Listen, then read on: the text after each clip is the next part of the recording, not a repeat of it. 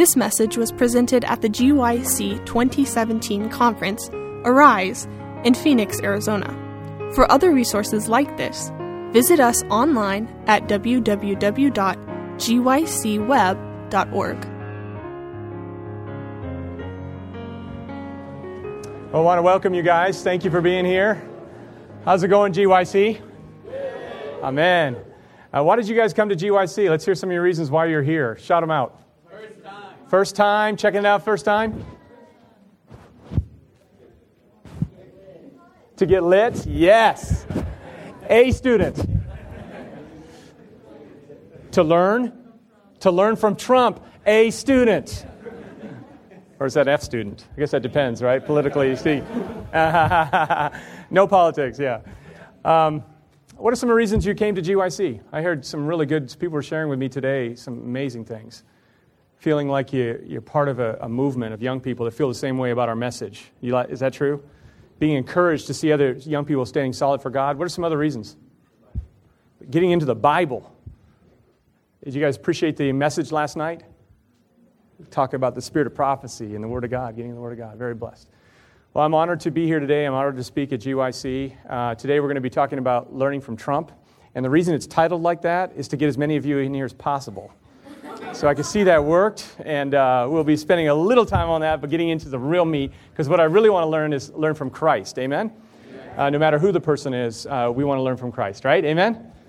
So I wanted to thank you for coming. I want to take just a few moments to have a word of prayer, and let's thank Jesus for being in our midst. Let's do that. Lord, we are so thankful to be here with you. Father, we thank you that many years ago, as a group of just a few young people got together, and they cried out to you and said, Lord, we want to do something great for you, and you put on their heart to start GYC. And now we have 4,000 here and 7,000 on Sabbath probably. It's just a movement around the world. Your young people excited about your message that you gave us. Father, we realize that we're not better than other denominations. We're not. But we've been given a greater responsibility. You have given our church the very last message of warning and hope to the world before you come back. Just like you gave that message to Jonah and Noah, you gave it to our church. And Father, we got to get serious about it because times are dark right now and people need to hear the message. You're calling for leaders, Lord. Leaders who are lit up by your Spirit and leaders who catch your vision and get involved in that. Lord, we're tired of asking you to bless what we're doing, and we want to start doing what you're already blessing. You have a vision, and we need to get in line with your vision. So show us, God, the way, I pray, in Jesus' name. Amen. So I wanted to introduce you to my family really quickly here. That's my son, Gary, on the left. He goes to Southern University. Amen. Amen. 3 of you. That's all right. It's good. All right. My daughter Sierra is hoping to go to Andrews University. We're trying to cover all the bases. And that's me, obviously. There's my beautiful wife, Erica.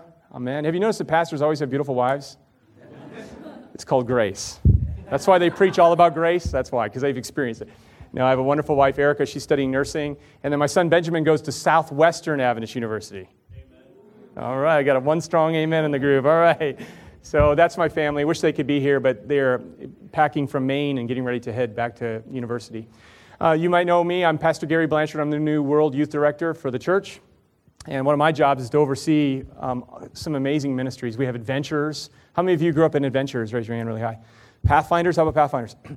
How many of you have been involved in the ambassador program? A few of you have on that. How about Master Guides? Oh, man, Master Guides are the Navy SEALs of the Seventh-day Adventist Church. You get lost in the woods, you want a master guide with you, all right? And also involved in all types of young adult ministry. How many of you heard of Global Youth Day? Global Youth Day, we had 150 million impressions for Global Youth Day last year. 150 million. Over 3 million young people were involved in Global Youth Day last year. So I hope all of you will plan to get involved in that. We also have a whole lot of events happening in the world. I want you to take out your cell phone really quickly. I know some of you were in my last class, so I'm repeating myself, but this is my intro commercial. But if you could take out your cell phones and go to Facebook, gcyouthministries.org, if you just like us there, then you'll be in touch with all the things that are happening for youth and young adult ministry around the globe, so you can be in touch with us. Also, we have a brand new address to our website, youth.adventist.org. So let me ask you a trick question. Where would you go to learn everything you need to know about Global Youth Day and how to get one started in your church? Go. Let's say you wanted to get a free book on the Holy Spirit, and you're like, man, I would love to start a small group on the Holy Spirit and learn how to reach people and that kind of thing. Where would you go to get a book on the Holy Spirit? Okay, let's say you were planning a Global Youth Day and you also wanted to plan a week of prayer afterwards. Where would you get all the sermons and the PowerPoints that you all could use to do your week of prayer? Anyway, guys, there's a whole lot of things on our webpage that you want to check out. Make sure you don't miss out on what's happening globally around you. It's some amazing stuff. Amen? Some of you may not realize this, but Adventist World Radio and the General Conference Youth Department are getting together, and we're holding a huge mission trip, a preaching mission trip in the Philippines. And so that's going to be awesome. So if you're interested in getting involved in something like that, we also have a calendar that we have online at our website, youth.adventist.org. We have that calendar there that you can get to. Just a lot of stuff. We also have a newsletter. I mean, I could go on and on. There's so many things there to check out. Here's that mission trip to Palawan. How many of you have ever gone and done Share Him before? Raise your hand. A Share Him ministry. Okay. How many of you have ever done an evangelistic sermon before? Raise your hand. Okay. What we're going to be doing is we're all going to be converging on the Palawan Islands there, and we're holding 100 sites run by young people who are going to be preaching on those various sites. So if you want to learn more about that and register for that, you can go to the website as well. There's just a lot of stuff going on around the world. Just so we can look really cool, here are all of our social media things right here. Amen? So we're trying to be cool, trying to connect with you in every possible social media way we possibly can think of. So we have Instagram, Facebook, Twitter, YouTube, Google. If you have your phone, take a picture of this right now, at least for my sake, so I think that I'm really cool. So get a picture of that. So that just gives you all the ways you can get in touch with what's happening around the world with youth ministry. I really love this logo right here. This logo gets me up in the morning.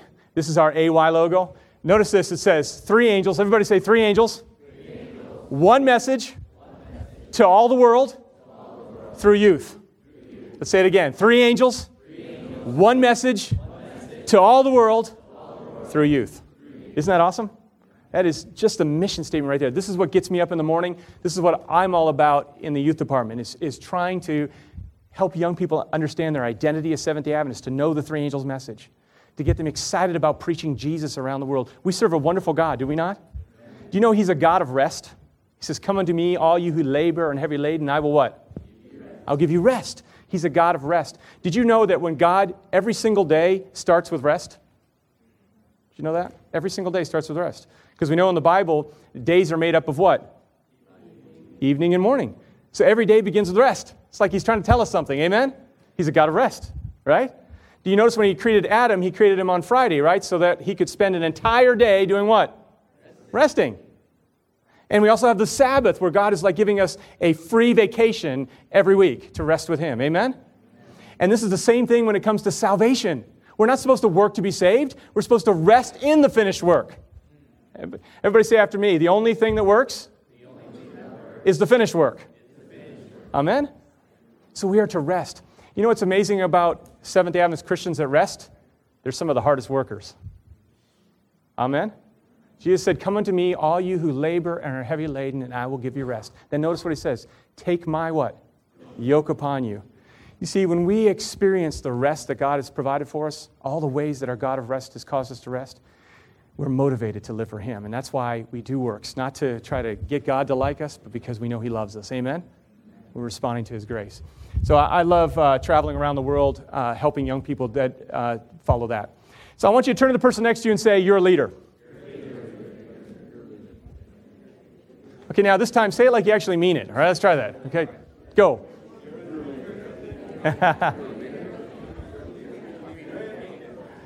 Now I want you to turn to them and say, the question is, are you a godly leader? All right. I want you to read this quote with me. Now, these talks that I've been doing on leadership, they're kind of a series. It's okay if you missed the first one and all that, just don't worry about it. But so we're kind of repeating ourselves a little bit as we build up into the next step in being a godly leader. But I think it's very important these last days that we have godly leaders. Don't you think so? It's very important. But I wanted you to see here that everybody is a leader. Now, I know there's some people that have a special gift for leadership. We can see it. It's a spiritual gift. We know that, right? And we also know that some people have a gift of evangelism, but we're all supposed to witness, right? So there's people that have a special gift of leadership, but we're all leaders. Come on now. Amen? So let's read this together. It's Gospel Workers, page 67, paragraph 3. 1, 2, 3, go. In view of their high calling, the youth among us should not seek for amusement or for selfish gratification. The salvation of souls is to be the motive that inspires them to action. In their God-given strength, they are to rise above every enslaving, debasing habit. They are to ponder well the paths of their feet, remembering that where they lead the way, others what? Will follow. No one lives for himself. All exert an influence for good or for evil. You are a leader. The question is, to whom are you leading? Amen? You know, the Bible actually says you're either gathering or scattering, right? There's no sitting on the fence. You're either gathering or you're scattering. You're either leading closer to God or you're leading away. And that needs to solemnly stick in our minds because there's no such thing as just sitting on the fence and not being a leader. You are leading. In fact, I can prove it to you. Facebook. You got some followers on Facebook? How many got followers on Facebook? All right. How many got followers on Instagram? So you got followers. You got people watching you. How about Twitter? How about Snapchat? How about a little brother or a little sister? How about employees? Employers? We got people watching us all the time, don't we? Relationships, boyfriend or girlfriend. How many have a boyfriend or girlfriend? How many have a husband or a wife? All right, so people are watching you guys all the time, and they're following us. They're following us by watching us in our lives. So we are all being followed. So we just got talking about how we need to get lit with the Holy Spirit. That's the first step in becoming a godly leader is to get lit with the Holy Spirit. Everybody say, get lit, in the right way. Through the Holy Spirit. And we talked about that. By the way, I did a whole series on the Holy Spirit. It's at a site called rightlytrained.org. If you go to rightlytrained.org, I did a whole series on getting lit with the Holy Spirit or getting baptized with the Holy Spirit. So if you want to learn more about that, if you missed the last session. But we're going to be talking about catching God's vision. We serve a God that has an amazing vision. Amen? The problem is we're always consulting ourselves. Like we'd like to form little committees to come up with vision statements. Have you noticed that? And yet our visions end up being so small compared to God's. But if we get involved with God's vision, we'd be leading in that direction, we would see a lot more amazing things happening in our ministry and our lives just by following God's vision. So the second step in being a godly leader is not following your vision or man's vision. It's to get in line with God's vision. Instead of asking God to bless what you're doing, start doing what He's already blessing. Get involved with what God is already doing. And that is where we start seeing some wonderful things. United States presidents. Don't you love them? Amen? Some hesitancy there. We have a lot of presidents. And, you know, all of these guys had some serious problems, all right? But all of them had some pretty cool strengths too, right? You know, Garfield was assassinated, but you know, Garfield was the only ordained minister out of all of them. Pretty cool, I guess. Kind of. Depends how you look at that. But he was an ordained minister. We know that George Washington had an incredible ability to endure. Remember Valley Forge? If he hadn't been willing to endure there, we would have lost the war, the Revolutionary War. He stood out. Just a strong leader in that regard. We could go through the list and take a look at a lot of them here. Truman. I love Truman because of not only was he a genius, but he was also faithful to his wife. Can you say amen? Amen. This guy had integrity and character. He was faithful to his wife. You can't say that for all the presidents, unfortunately. Can't say that for all of them. Probably my favorite, I like Franklin Roosevelt, who led our country through 2 wars and through the Great Depression. Can you say amen? That's amazing. That's amazing leadership. And Teddy Roosevelt is probably my favorite. Teddy Roosevelt was like the man's man. I mean, he was shot one day with a .32 caliber point blank in the middle of a campaign speech. And he said, well, I probably can't speak very long now because I got a bullet in me, but he went and preached for another 50 minutes. And while blood was pooling at us, he also rode a moose. I mean, he tamed a moose. That's a cowboy. That puts Texas to shame. But yeah, he was an amazing guy. Do you know another thing we find about leaders throughout, especially a lot of our presidents, they were avid readers. Everybody say, leaders learn. Leaders learn. Yeah, if you're not learning, you're probably not going to lead very long because your learning has got to stay in step with the cultural changes that are happening. So you got to constantly be learning. Roosevelt would actually read one book a night. So he didn't watch movies or anything like that. He went to bed early. was up in bed. He put his 45 caliber under his pillow. And then he would sit there and he'd read a book every single night. Every year he read 500 books. The guy was brilliant. And every time he thought he was getting too big for his britches or too proud, he would go outside and look at the stars. And then he'd remember how small he is. Then he'd go back and say, I'm pretty small. Now, I'm now real focused. But so many amazing things about that guy is amazing. We can go on with others. We have Obama. I like his swag, the way he walked, Everything was going to be all right. When you saw Obama walking up on the screen, you thought, yeah, everything is going to be okay. And now we have Donald Trump. All right? And that's why you're all here, right? To learn from Donald Trump, right? On a serious note, as Seventh-day Adventists, we should do a lot more praying for our presidents than trashing them, don't you think? And the reason why Seventh-day Adventists should is because we believe in the Bible. And the Bible says we are to pray for our leaders. Amen? And I'm not just talking to the President of the United States. You should be praying for the President of the Seventh-day Adventist Church, President of our conferences. Anybody that's in leader is a target. And we have to remember that they're human too, right? Is that true? So keeping that in mind. Also, some of you might have a real negative opinion of Donald Trump, but keep this in mind, that we can even learn from the shrewd managers. You guys remember the story in Luke chapter 16? God pulls a lesson from a guy that was a businessman who they felt was a little bit shady, but God was able to pull a lesson from his life so we can learn lessons. Amen? Let's not shut our mind to learning some lessons. But I'm not going to talk a whole lot about this, but except just to say that he does have a vision. Amen? He's got a vision. You might not agree with the vision, but he has a vision. To make what? We all know it, right? To make America great again. Whether you agree with that or not, or whether you agree that the nation needs to be made great again, that's the debate that's going on. But he has a vision, okay? He has a vision. And so we can appreciate the fact that he's got a vision like that. I just got done reading a book by him because I thought I needed to get ready for all the incredible information I'm going to be giving you in this class. So I read the book called Think Big. Pretty good, but I'm not going to be quoting from this book. A lot of this is a little bit contrary to my beliefs on leadership and sometime in the Bible, but there's some principles in there. And one of the things that he says that I thought that I really grabbed a hold of in the book, Think Big, is that we need to think big. All right? Maybe you've heard this saying that goes like this, go big or go home. Right? I think we should go big so we can go home. Amen? Turn to the person next to you. I love that. Let's say it. Turn to the person next to you and say, let's go big so we can go home. I mean, if we serve a big God, shouldn't we have big vision? Right? Don't you think we should have big vision? Go big or go home. Let's replace that with going big so we can go home. Let's think big things.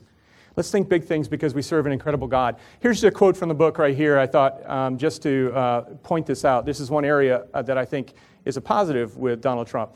It says this, Think Big, page 267. No matter what you think big. Thinking big is the driving force that has forged all great achievements in modern life, from the towering skyscrapers to the amazing discoveries of science, technology, and medicine to the great industrial and military achievements. Think Big is behind every successful business, church, and political organization. Pretty good, huh? I can't disagree with that. I heard a story some years ago about a man that was out fishing one day, and he wasn't catching anything. He was getting really frustrated. And then he looked, to make it even worse, he looked and he saw a guy in a boat fishing, catching tons of big fish, and then, to his horror, the man was throwing the big fish back in the water.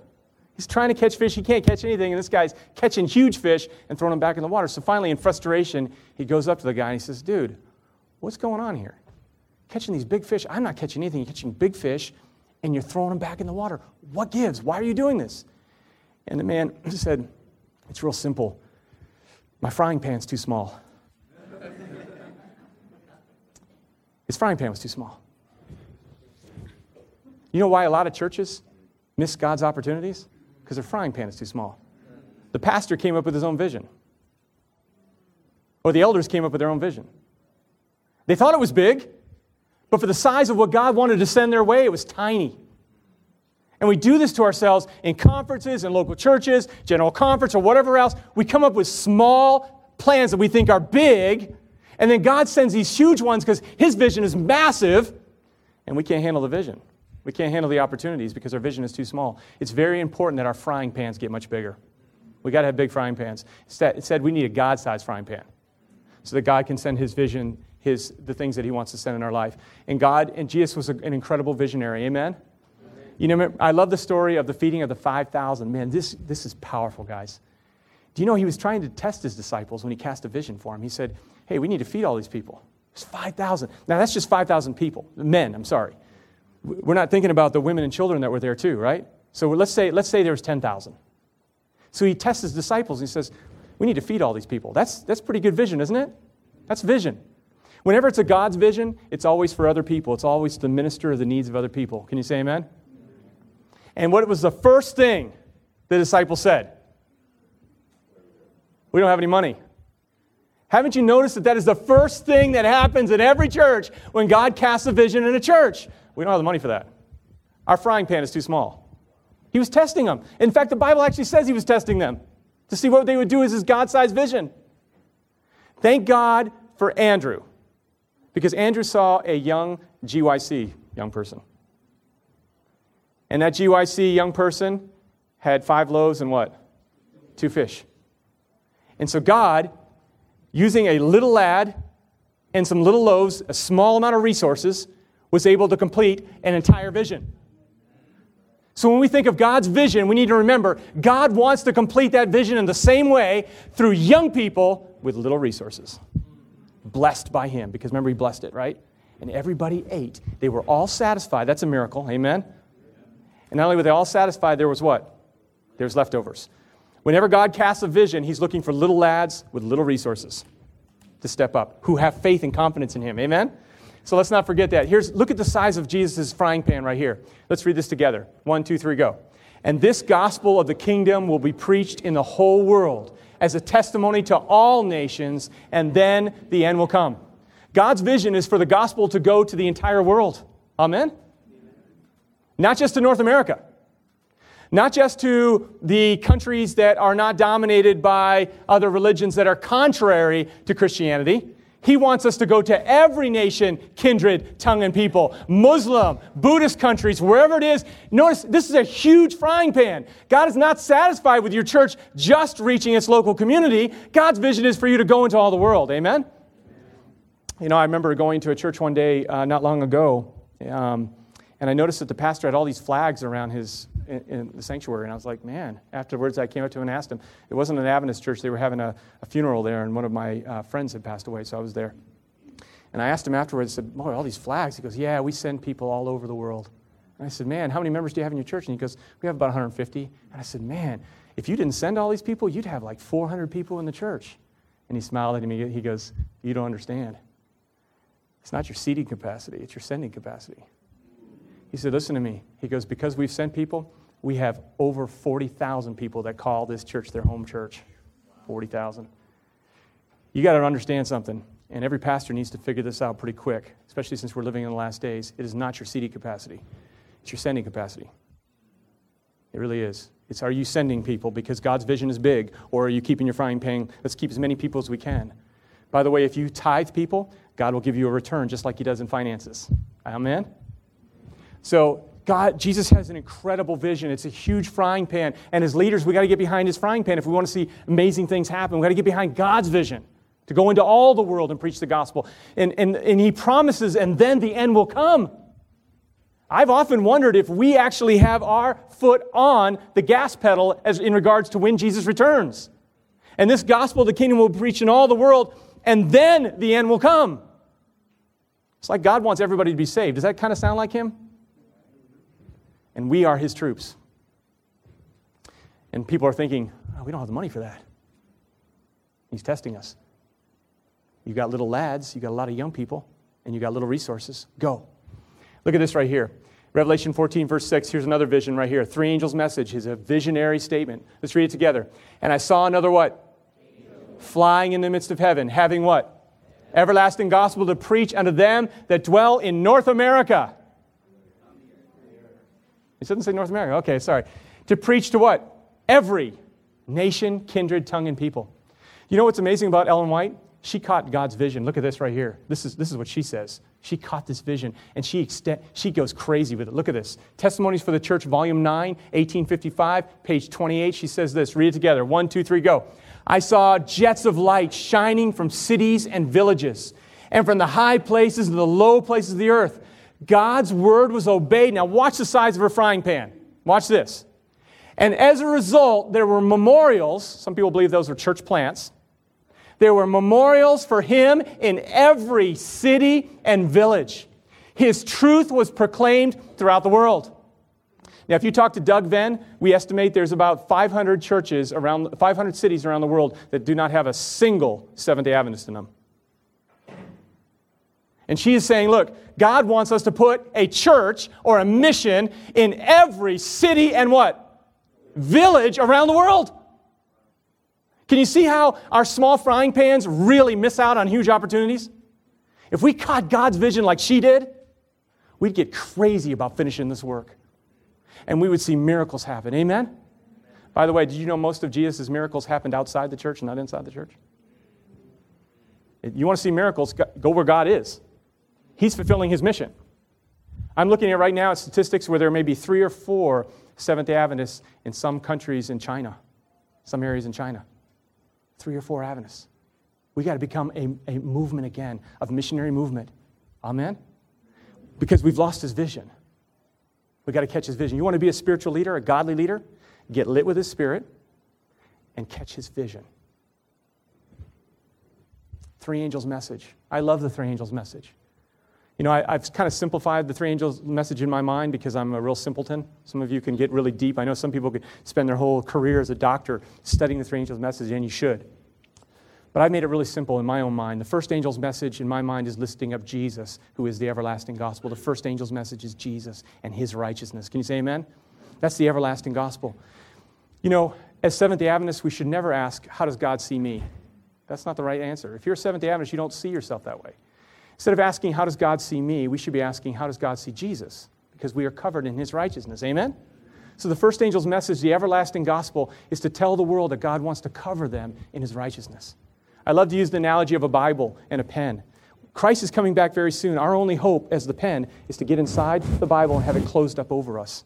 That's how we're able to stand in the great day of judgment. And the investigative judgment that began in 1844, the only way to stand is to be covered in his righteousness.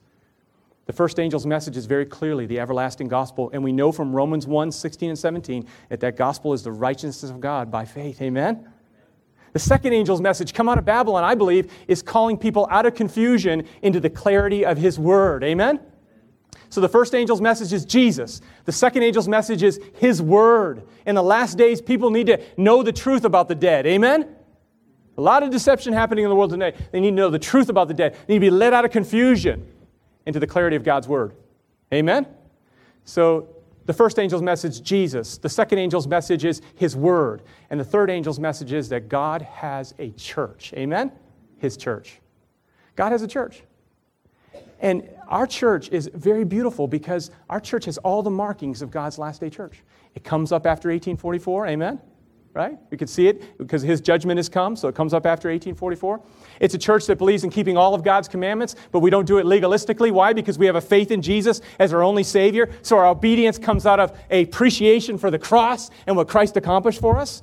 So here's a church that understands grace and salvation by faith, and it's also a church that's been revived by the Spirit, who are walking, living obediently to all of God's commandments, including the Sabbath, a church that rises up after 1844, a church that has patience, waiting for the second coming of Jesus. There's no other church that has that kind of birthmark.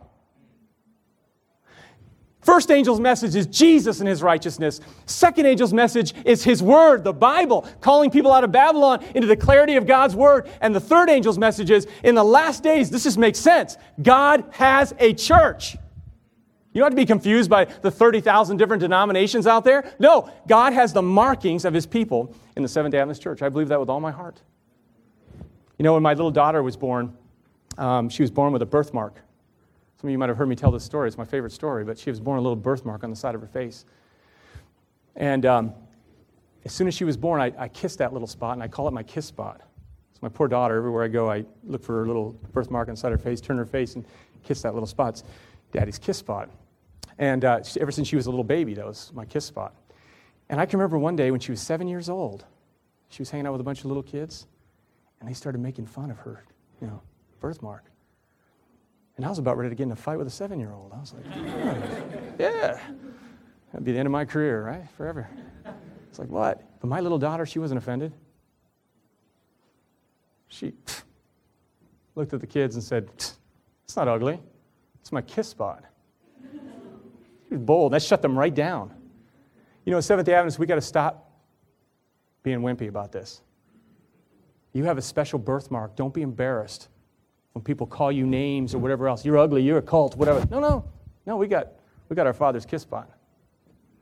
God's remnant church. We have the markings of God's end-time church. That's not because we're better than everybody else, but God has given us a special purpose to preach that three angels message, to point people to Jesus in these last days, to call people out of confusion into the Word of God, and tell people there is a body in the last days. God does have a church in the last days of Earth's history. You don't need to be confused. He has a church, and here are all the marks. So when everybody makes fun of you, you say, "No, it's just my kiss spot." Right? So God has really blessed us as a church. You know, the Seventh-day Adventist denomination has always, from its very inception, have believed in God's vision and going into all the world. Did you know that? Did you know that for many years we did not have paid pastors in the Seventh-day Adventist church? Did you know that? We didn't. We had pastors, but they were local members who had the gift of pastoral ministry. Our pastors were paid to go into places where there were no churches and raise up congregations.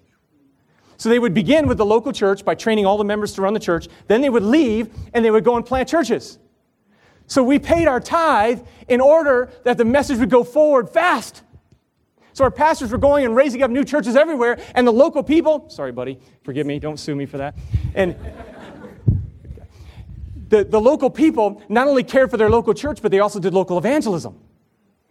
So our church was moving very rapidly, very fast. But something happened around the turn of the century, around the 1900s, now around 1915. All of a sudden, we became very concerned about our little frying pan. We noticed that all the other denominations had a pastor hovering over them. They have a frying pan. We like their frying pan. We don't want God's frying pan anymore to take the message to every nation, kindred, tongue, and people. Give us their frying pan. So around the 1920s, we began to shift and began to put pastors over our churches. And guess what? Here's a church with an incredible three angels message who has a little frying pan. There must be a revolution in the Seventh-day Adventist church. Churches around the world need to say, "Pastor, train us how to do ministry," because that's your role. The Bible says that in Ephesians chapter 4, the role of a pastor is to train the members for ministry. Pastor, train us how to run the church and reach our local communities. And Pastor, we release you to go and plant churches where there are no churches, and let's do it quickly so we can finish the work that others might be saved. Are we serious about the three angels message, or are we just playing around with the three angels message? Did God actually give us the very last message of warning and hope to the world before He comes back, or not? And if you notice the three angels message, after the three angels message is preached, we have Revelation 14, verse 14, which describes the second coming of Jesus. God's trying to tell us something. Three angels message is His very last message to the world. And we need to get a bigger frying pan. Can you say amen? We need to really do this. And I want to say that if that never happens, you don't have to wait for that to happen. Young people, God is sending you out into the harvest. Right?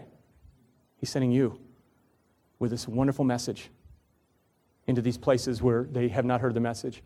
So we've talked about God's strategy. How is God going to do this? The first way God is going to do this is through revival. Can everybody say revival? This is crucial. Our first work as a church is to seek spiritual revival. We need to get lit, right? I told you about GYC. GYC was started by some young people who got together and began to pray that God would do something through them.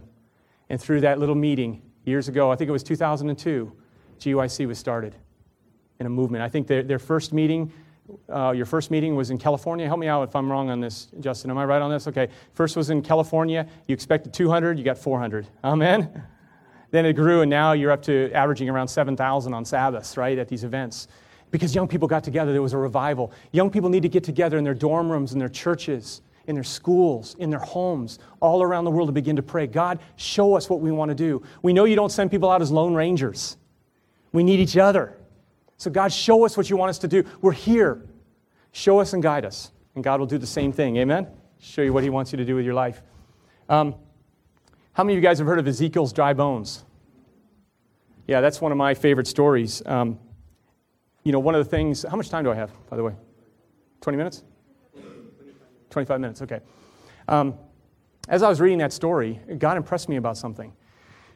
Did you realize that all those bones in Ezekiel's vision were all bones of warriors, soldiers, right? Is that true? Who fights battles? Huh? Young people fight battles. Think about that for a minute. The old folks don't. All right? The old folks are the commanders and officers sending the young people into war. These are bones of young people. God showed me something else. These are not just bones of any young person. These are bones of young people from the house of Israel. That's what the passage says. You check it out for yourself later on, from the house of Israel. We know that because of the cross, Jews and Gentiles who have faith in Jesus are included in Israel. They're Israel, right? They're the new Israel. So these are not just young people. These are Christian young people. God is revealing a vision to us. And then this is where it gets really exciting. Do you know that over and over again in Spirit of Prophecy, young people are described as the army of God? This is not just young people, and it's not just Christian young people.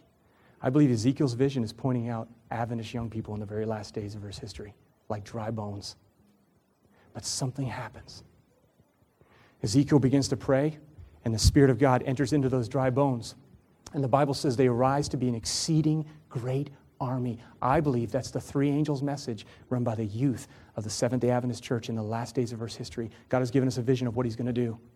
When young people say, you know what, we're tired of trying to do this in the natural, we want to do it in the supernatural, we need to get lit by the power of the Holy Spirit. And they get lit by the power of the Spirit daily, and God begins to start a movement. So the first thing that needs to happen is there needs to be revival. Can you say amen? The second thing that needs to happen is we need to get rightly trained. I have noticed that a lot of people today are saying things like, the youth are not the future, the youth are the church. And then what they do is they dump everything on you. You know what I'm talking about? The youth are not the future. It sounds really good. Everybody's like, hey, man, let's sing another chorus to that one. Woo! The church, you are the church. And then we dump everything on you. That is a recipe for disaster. Jesus didn't even do that. Jesus saw young people as future leaders, and you know what He did with them? He saw them as leaders. You know what He did with them? He allowed them to observe Him doing ministry. Then He invited them to participate with Him in ministry, and then He activated them as leaders. It took 3 years. It was a process. He didn't dump it on them. He took them through a process. Can you say amen? You see, youth are the church. Don't get me wrong. But they need to be taken through a process of leadership. We can't dump it on them. We need to help them by observation. Everybody say observation. Participation. And activation. Leaders need to make sure that they're doing that with our young people. We don't just throw them the keys. Train them. Take them through a process. Let them watch you in action. You know, pastors, it's not enough to take a young person, or youth leaders I'm talking about too, into a room and show them how to do ministry by scribbling a bunch of steps to evangelism on the board. Jesus didn't do that. Jesus took them with Him and showed them how to do it. Then He helped them get involved in what He was doing. And then and only then did He send them in twos to go ahead and practice what He had taught them. So He took them through a process. Can you say amen? Think for instance, Moses and Joshua. Moses spent a lot of time with Joshua, didn't he? He saw him as a leader, but he took him through a process of leadership. And we need to train young people. I believe young people need to be trained in some critical areas. We need to be training young people right now to plant churches. We really do. New generational churches run by young people who have been trained by godly men and women and equipped and trained and sent to plant churches in places where there are no churches. We don't have to wait for a revolution in the church. We can be the revolution today.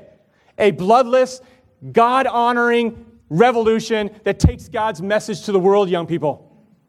But we need to be revived by the Spirit, and we can do that daily, and we need to be rightly trained by godly men and women in the church. You know, a lot of adults think that if they're not youth anymore, they might as well just go on carnival cruises all the time. I mean, why else am I here? The youth are the church. No, who do you think is going to train them? The experience of the leaders of the church. We need to be training and mentoring like Jesus did and like Moses did. Very, very important. So we need to train them in church planting. I kind of wrote down several things here. I believe young people need to be trained to hold evangelistic meetings in places where evangelistic meetings have not been taught. Some of you may be interested in being part of the Philippines trip to the Philippines where you can get some training on holding an evangelistic meeting. But we need to train young people to hold evangelistic meetings. We need to train young people to go into public universities. How many of you have heard of ACF, Adventist Christian Fellowship? That's the North American division's Public Campus Ministries Initiative. You need to get involved in that. Wherever Ron Pickell is training, you need to go there and get training on how to reach the secular universities and build bridges from those universities into the local churches. We got to get trained. You got to get trained to reach the local universities and stand for what's right. Our young people need to be trained to start small groups that are being baptized with the Holy Spirit and actively involved in ministry. We need to train our young people to be leaders in the local churches. And we need to train our young people in apologetics and being able to defend their faith. There's a lot of things I could say about that. I already talked about that a little bit.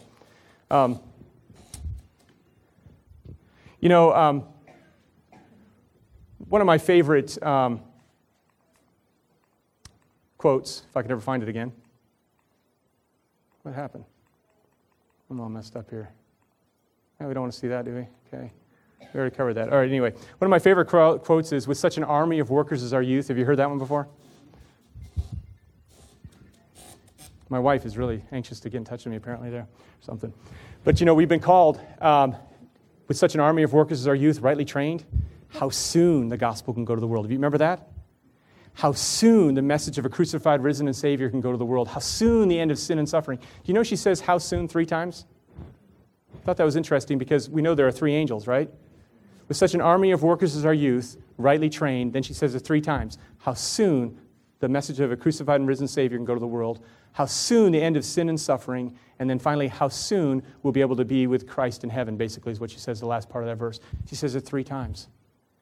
I think what we're seeing here is God is giving us a revelation that God is sending our young people, you guys, as his wings of the 3 angels' message in the last days. You are the way the message goes speedily into the world.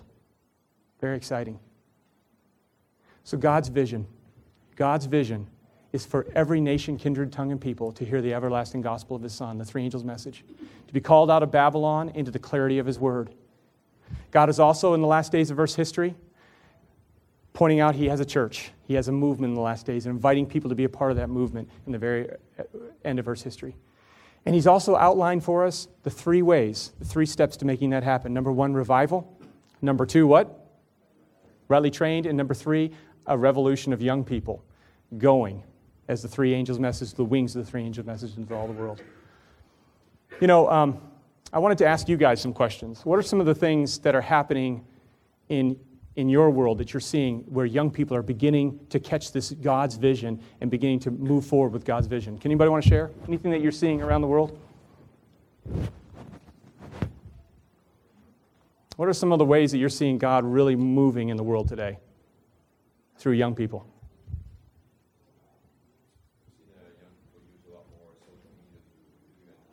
Social media. Oh, yes, that's true. I know Pastor Adam from the British conference is doing Lineage now, where he's doing video of the Reformation. Oh, powerful stuff. So using social media. What else? What are some things that you're seeing? You see, it's like those dry bones are beginning to come together right now. Remember in the story of Ezekiel 37, the dry bones everything starts coming together? We're starting to see a little bit of that happening around the world. Any other examples? Tell us a little bit about that.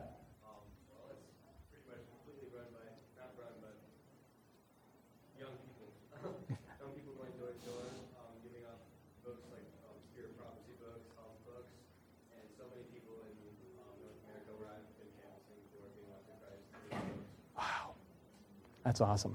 How many of you have been colporteurs before? Oh, man, that's awesome. Excellent.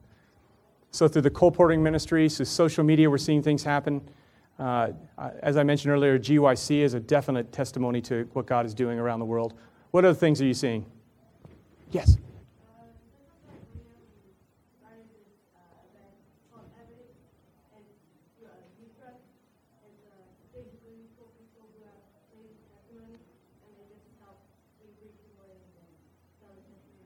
Oh, that's excellent.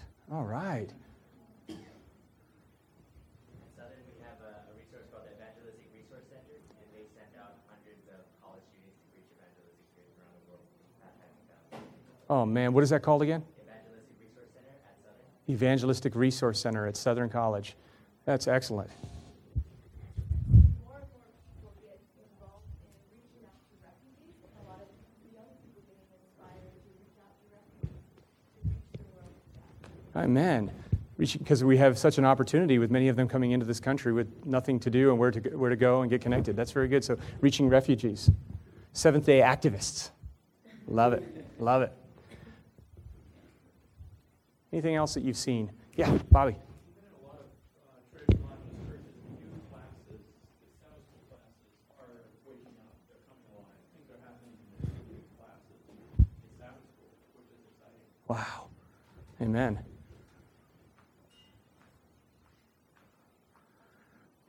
I have also seen that a lot of the young people get training in the medical missionary line. At least 20, 15 years ago, there was probably no one in our province. Now there's about 30, 40 of them that have this kind of training. Wow.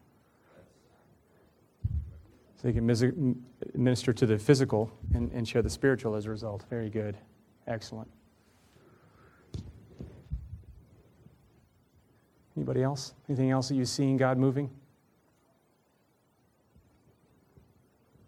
What are some of the things that God may be impressing you upon to follow His vision in?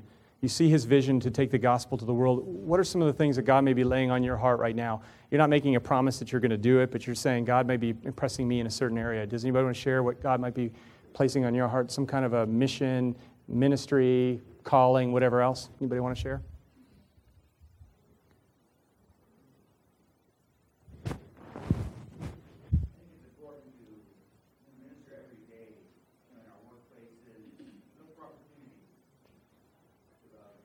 Okay. Yeah, sometimes we want to do missionary work where we're not, rather than doing missionary work where we are. Pray for God to give us the opportunity and to look for those opportunities. We're all busy, and we talk about enlarging our time span, which is we have to do that. Well said. Start with what you got. Very good. And branch out. Look for those opportunities. I love it. Start where you're at. Excellent.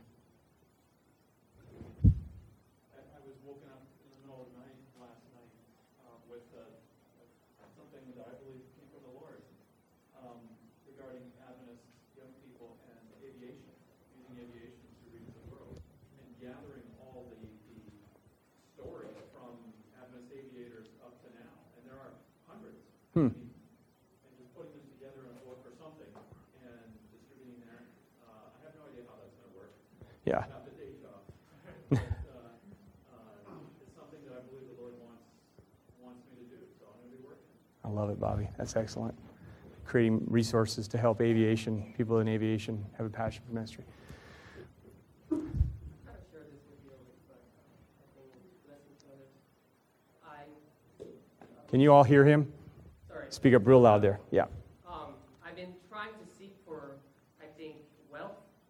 Thinking that having a lot of wealth can help ministries more, but really, with self-contemplation, I realized that it was really selfish reasons that I didn't know. And so, yes, I was thinking big, trying to do everything that I can, thinking that that's going to help the gospel, but it really came down to my selfish reasons.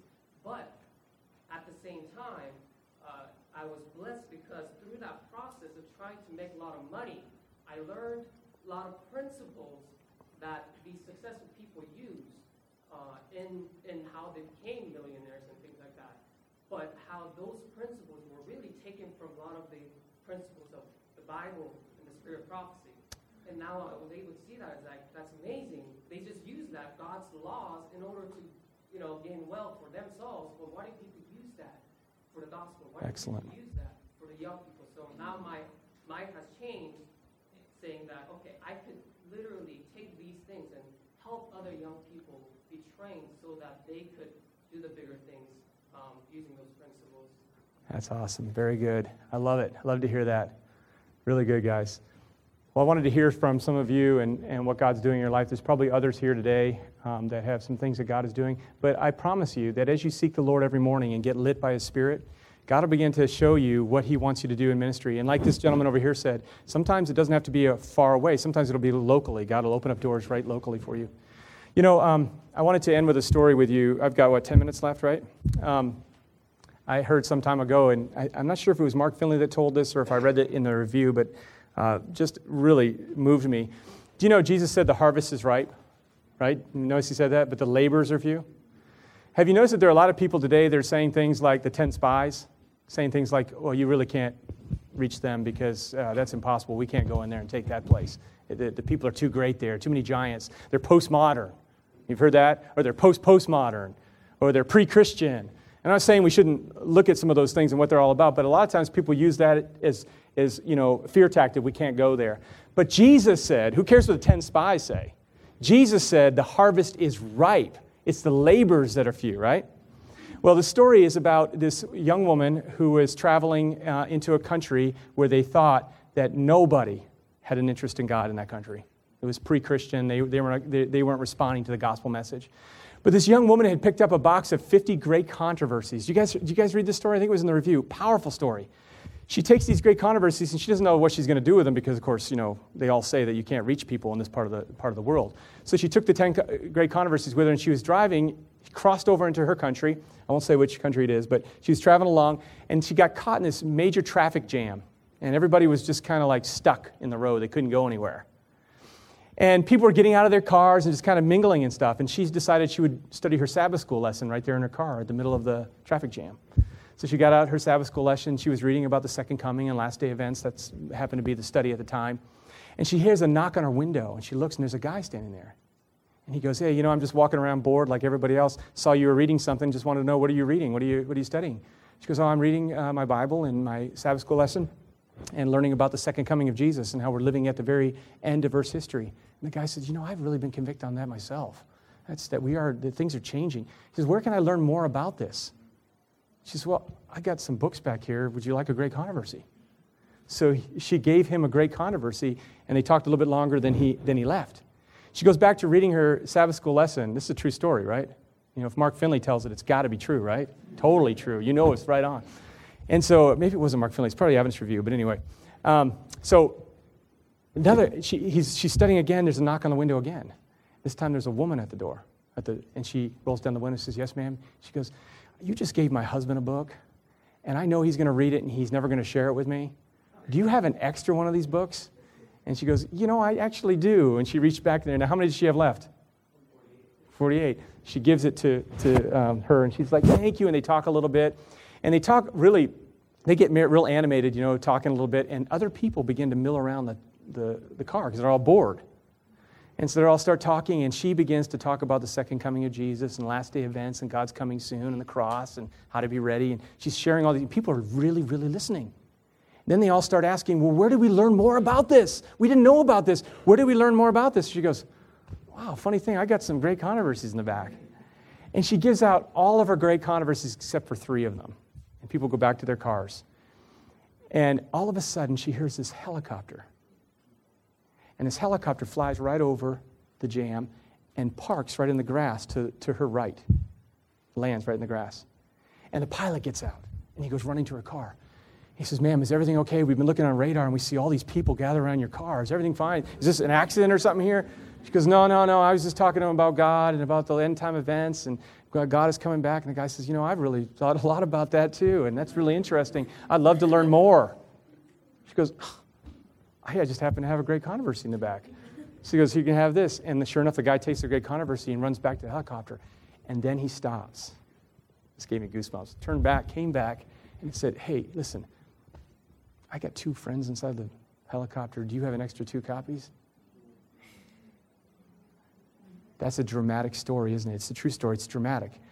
But it communicates a very important point, that we must not listen to the naysayers that say that these people are not ready. We must listen to Jesus, who said the harvest is ripe. It's the laborers that are few. Amen? Amen. Let's have prayer together. Dear Lord, we want to thank you so much that we're part of this world movement. Father, you are raising up a generation of young people in these last days that will see your vision and will seek revival and to be rightly trained. And Father, that will do revolutionary things by going either locally or wherever you send them, Father, to do great things in your name and to your glory, and even small things to your name and to your glory. Jesus, we're sorry that we've listened to either ourselves or other people that have naysayed or scared us off like the 10 spies. But Lord, we pray that we'd have the spirit of Caleb and Joshua, that God, we would remember the harvest is ripe, whether it be our work or our school, even if we're going to a secular university in in a classroom where the professor appears to be an atheist. God, we don't know. The harvest is ripe. Help us to have your Spirit, Lord, and to know how to be as wise as a serpent, strategic, and as gentle as a dove, just like you, God. I pray a blessing on these young people. Thank you for our time together, God. We want to be godly leaders.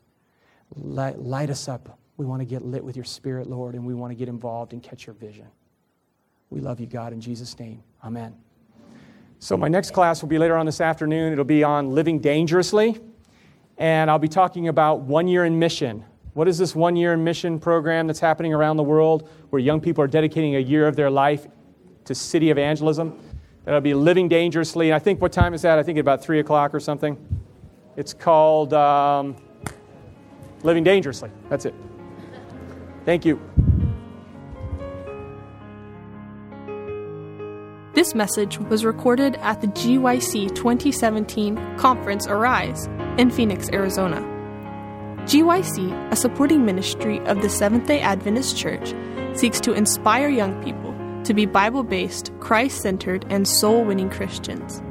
To download or purchase other resources like this, visit us online at www.gycweb.org.